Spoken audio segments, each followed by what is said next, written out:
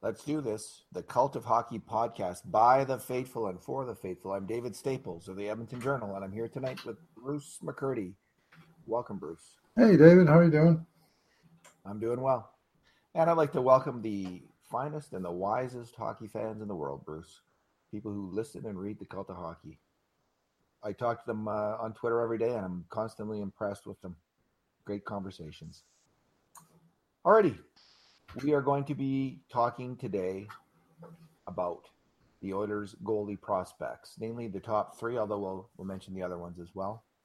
The top three being Stuart Skinner and Shane Starrett, and Ilya Konovalov, who played in the KHL last year. Bruce, the interesting thing about the Oilers is this. In a time when the trend in the NHL is to go away from shorter goalies, the Oilers are still one of the teams that are drafting shorter goalies. So Konovalov is 6 feet flat, tall. Olivier Rodrigue, second round pick in 2018, 6'1", and Rodrigue right now is making a strong bid to be the starting goalie on the Canadian U20 World Junior team. They also have Dylan Wells, 6'2", fifth round in 2016. So of their 5 top goalie prospects, the magic number seems to be about 6'3", and 3 of the guys are shorter than that. And there's an increasing tendency to go with taller and taller goalies in the draft. I won't get into the stats, but let's just say it's pretty rare now for smaller goalies both to be in the NHL and to be drafted into the NHL. So Kevin Woodley, who is the expert on goalies in terms of public commentary, he writes for NHL.com and I think Inside Goalie Magazine, if I'm not mistaken. In Goal Magazine. In Goal Magazine. He said that there still are a number of small goalies doing well, and that the future of the NHL game might favor smaller goalies. So, and his quote is, "The game has never been faster or more dynamic, especially laterally. A weakness for many taller goalies is their lateral movement, which tends to open bigger holes along the ice and under their arms." So he was a little bit more bullish on these smaller goalies than the typically seen. So the question is, are the Oilers kind of out to lunch here? Or are they ahead of the curve, Bruce? Well, they kind of got both ends of the curve covered in the fact they got about 3 or 4 gargantuan guys on the roster as well. I mean, they got the 2 in the NHL right now are massive fellows. And, of course, the new guy, Mike Smith, who's only 6'5", and then the massive Finn Koskinen, who's 6'7", and Shane Starrett, we're going to talk about in a minute, who's also 6'5", and Stuart Skinner is also 6'4", I think it is. So it's not like they have no big goalies and they're just throwing their lot entirely behind little guys. But now they sort of have both ends of the spectrum covered. Konovalov, he's an interesting fellow in that he got drafted very, very late. He's a 98 birthday. Same as Dylan Wells, who was drafted in 2016, and Stuart Skinner was drafted in 2017. They're 98, each 98 birthdays, with Konovalov falling in the middle. But he's old enough and mature enough now that he's proven himself to a significant degree in the KHL, where he was a star goalie with Lokomotiv Yaroslavl this past year, playing 45 games with a 189 goals against average and 930 save percentage. I mean, those are great numbers. Mind you, the KHL goalie numbers tend to be very, very good. But for him to do that at basically the age of 20, he turned 21 in the summer, so that was his 20-year-old season. To make a mark like that is pretty darn impressive. So the interesting thing about this player is he's under contract for 2 more years out there with no way out. So what he's not going to do is come over and get in the way of and battle in ice time with Wells and Skinner. What's going to happen is they're going to play out their ELCs 2 more years each in the Oilers minor league system. Well, Konovalov is parallel net mining in the KHL. And my money in some ways is on him to come out as the leading candidate in 2 years' time to be a top-notch NHL goal. This guy's a real wild card, but that, some of these early numbers for him at a young age, he could be the real deal. Rookie of the year says a lot. Yeah, in the KHL. Yeah, and Olivier Rodrigue, of course, gets to go back to junior for another year. He's back in, I think, right. Well, he won the Alexei Sharapanov Award for the best rookie. That's the New York Rangers draft prospect who died suddenly a number of years ago. They named the award after him. And he won a ton of goalie of the week, goalie of the month, rookie of the month, he's got like 10 or 12 awards that he won last year. 8, 10, 11 awards that he won last year in the KHL. So it's not like he was a flash in the pan that got hot for a few weeks or something. He had it going on the whole year by the looks of this. So, Olivier Rodrigue will be going back to Drummondville, where he's had two kind of good to okay years in a row. He didn't really improve. He's been on a pretty good team those 2 years. Doesn't look like his team's going to be that good this year.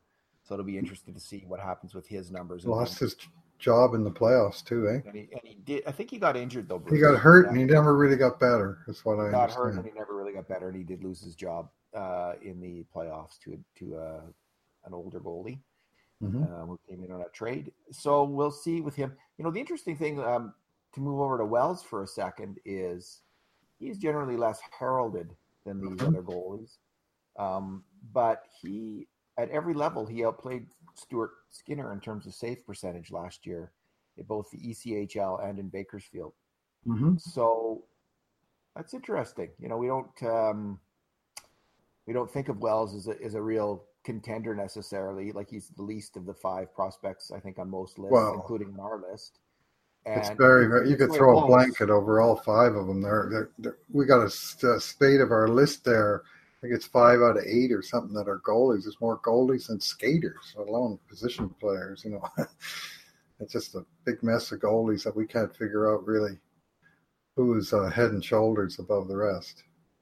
So Wells had a .909 save percentage in Bakersfield, whereas Skinner had .879 in 6 games, and in the ECHL. Wells had a .912 save percentage and Skinner had .903. So, but Skinner is a bigger goalie. I think that made an impression with us, and he did fairly well. He had at least one huge playoff game. He was good in the playoffs for Bakersfield, and that's kind of pushed him ahead of him a little bit.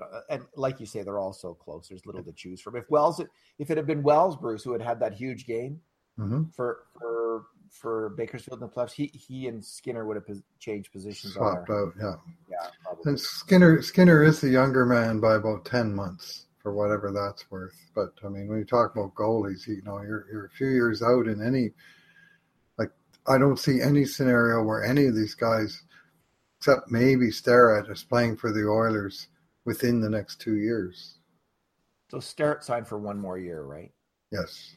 Now he's 25. And he had a really, really good year in Bakersfield, except in the playoffs. Man, he did not play well in the playoffs. It kind of came apart for him a couple big games, and so nonetheless, I have a contrarian old goalie. I'm going to go to bat for him a little bit. He had a pretty good first round when they beat Colorado, and then he had a great game in game 1 of the second round series, but it went into 4 overtimes, and it was a huge long game, and he faced close to 70 shots, as I recall. And both teams rested their goalie on game 2, which was the very next night. But Starrett never did get his stuff together again after that. He came back and he played poorly 2 games in a row, games 3 and 4, and then they were behind the 8 ball. And it was so he had sort of 2 bad games at a bad time. But there was kind of an underlying reason. I mean, what goalie coming out of the college system is prepared for a 7-period hockey game? And I think it got to him. His save percentage, I think, this year was in the top 5 or 6 in the AHL Yes. this year. So he was a real top drawer goalie in the AHL. Made the He all had a rookie team. fantastic year. Yeah. So really, I'm glad that they're not counting on him to be the backup in Edmonton this year. Mm-hmm. It is a little bit clogged there with the 3 goalies, but there is the ECHL option for one of them or for 2 of them. Mm-hmm. So we'll see. You'd like to see all of them get in about 50 games. Yeah. But there's how many games between the 2 teams? The ECHL team in Wichita and Bakersfield. There's probably that many 140 games. 68 in Bakersfield. I think Wichita plays a more NHL length season. So there's lots of opportunities for lots of these guys to get in games. NHL goalies play in the ECHL. They come out of that league. That's not unheard of. Not at all. It's not at all. Fairly common that they play their first pro year down in ECHL. I mean, Devin Dubnyk is one example from the Oilers system, who's gone on to become a pretty good NHL goalie now that he's out of Edmonton. So there should be enough games this coming year. Oh, you're ruining the Dubnyk thing here, are you, Bruce? Well, over past. Yeah. Well, but I'm just saying his class was start in the ECHL and work up, and he's worked his way up to pretty good. But it's not. It's like a lot of skaters. You look at him and you say ECHL, yeah, no, he's probably not going to make it. But goalies, that's not that kind of a stain on their record. Everything was trending great until Craig MacTavish said, "Yeah, I don't know if he's." You got to ask the question. If you got to ask the question, is that where that came from? That's what he said about Devin Dubnyk. If you have to ask the question, and then all the media started asking questions after that. So now we've got, of course, Craig MacTavish as the head coach of our man Ilya Konovalov in Yaroslavl. Well, there should be. He better not be asking too many questions about their star 20-year-old goalie in Yaroslavl. So Skinner is a great big guy. It looks good in the net. It's just there's so little to. Statistically, he did have the worst numbers of the 3 that were in pro hockey last year: Starrett and Wells, and by quite a bit, honestly. But he's got a lot of promise. He's a fantastic major junior player.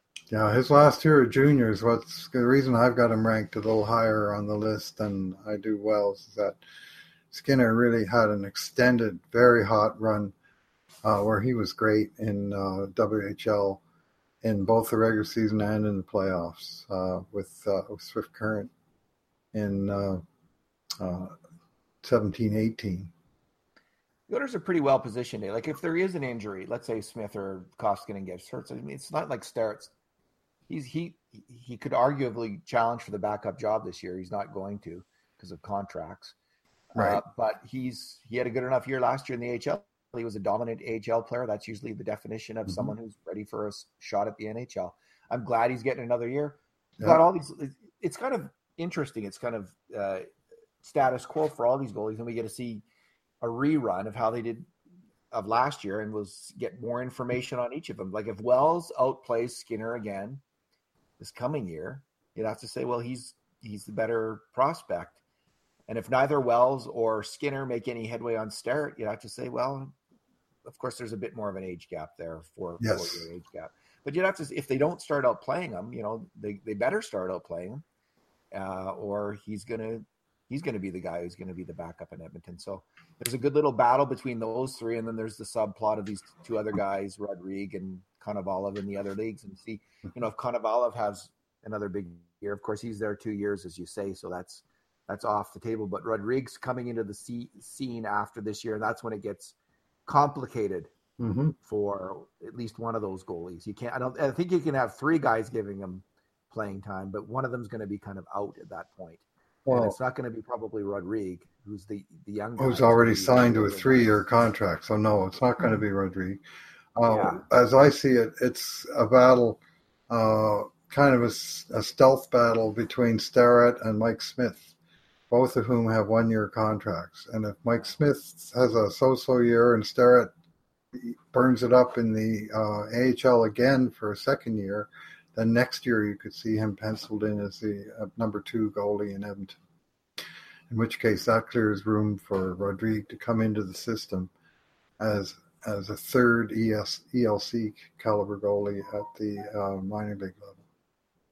I like that, a stealth battle. And that's exactly Well, they're in two different leagues, but I mean, you can still say, well, this guy had a good year, and this guy, no, he's not good enough, he's gone. And one of them's probably going to get punted, is what I'm coming up with. Oh, definitely. But it could be either Smith or Starrett who gets the heat going, and in some scenarios they both do. But it's, Starrett wins the job. Mike Smith is a 37-year-old guy on a 1-year contract. If Starrett says, I'm NHL caliber goalie and I'm stuck in the AHL, well, he's stuck for 1 more year. And maybe less than that. I mean, remember Laurent Brossoit got stuck in the AHL while Jonas Gustafsson, the monster, had the backup job in Edmonton, and he was such a miserable fail that Brossoit was up by New Year's. So, what kind of save percentage do we need to see from Starrett to make at least as good as last year? Essentially, he's got a. Yeah, you want to see. Yeah, no, he was just under 92% last year, and you want to see the same. Well, the same, at least the same. And if he bumps up, then he's a real contender. Mm-hmm. And if he plays well in the playoffs, I mean, that would have been that was like if he had played well again. If he had played well in the playoffs, he'd be in our top 10 in the prospects. He had a good enough year. I mean, he made the all-rookie team in the AHL. So yeah, so that we always judge goalies, don't we? I mean, I do on their playoff performance because they're just so crucial to team success in the playoffs. And if you can't get it done, then well, you can't get it done. You're not an NHL goalie. So maybe this year this is going to be a pretty stacked Bakersfield team, and hopefully they'll go on a good playoff run again. Wasn't bad this year. Could be better next year. All right, Bruce. And one last clue. Yeah, Konovalov. I've been having trouble with the spelling of Konovalov. Konovalov. But I've realized that he spells his name the same root word as the great Viktor Konovalenko, Russian goalie. Remember him? 60s. This is a 60s reference, our mandatory 60s sports reference. And he was a regular full-time goalie for the Soviet Union, and he played his league games for Torpedo Gorky. His entire career, 17 years, he played for Torpedo Gorky, and a ton of years in Olympic Games and stuff. He was the Russians' number 1 goalie and their main man on their 60, just prior to the Summit Series. But the dominant team that won the gold year after year after year, Viktor Konovalenko was their guy. So maybe it's just he's from a different part of Russia, so he spells the end of his name different, but otherwise he's from the same family as the okay, Bruce, we are now going to have a competition, you and I, to end this podcast. Okay. Without calling up anything on the internet. Okay. You're going to name one after the other a top player from the Soviet national team from the 1960s.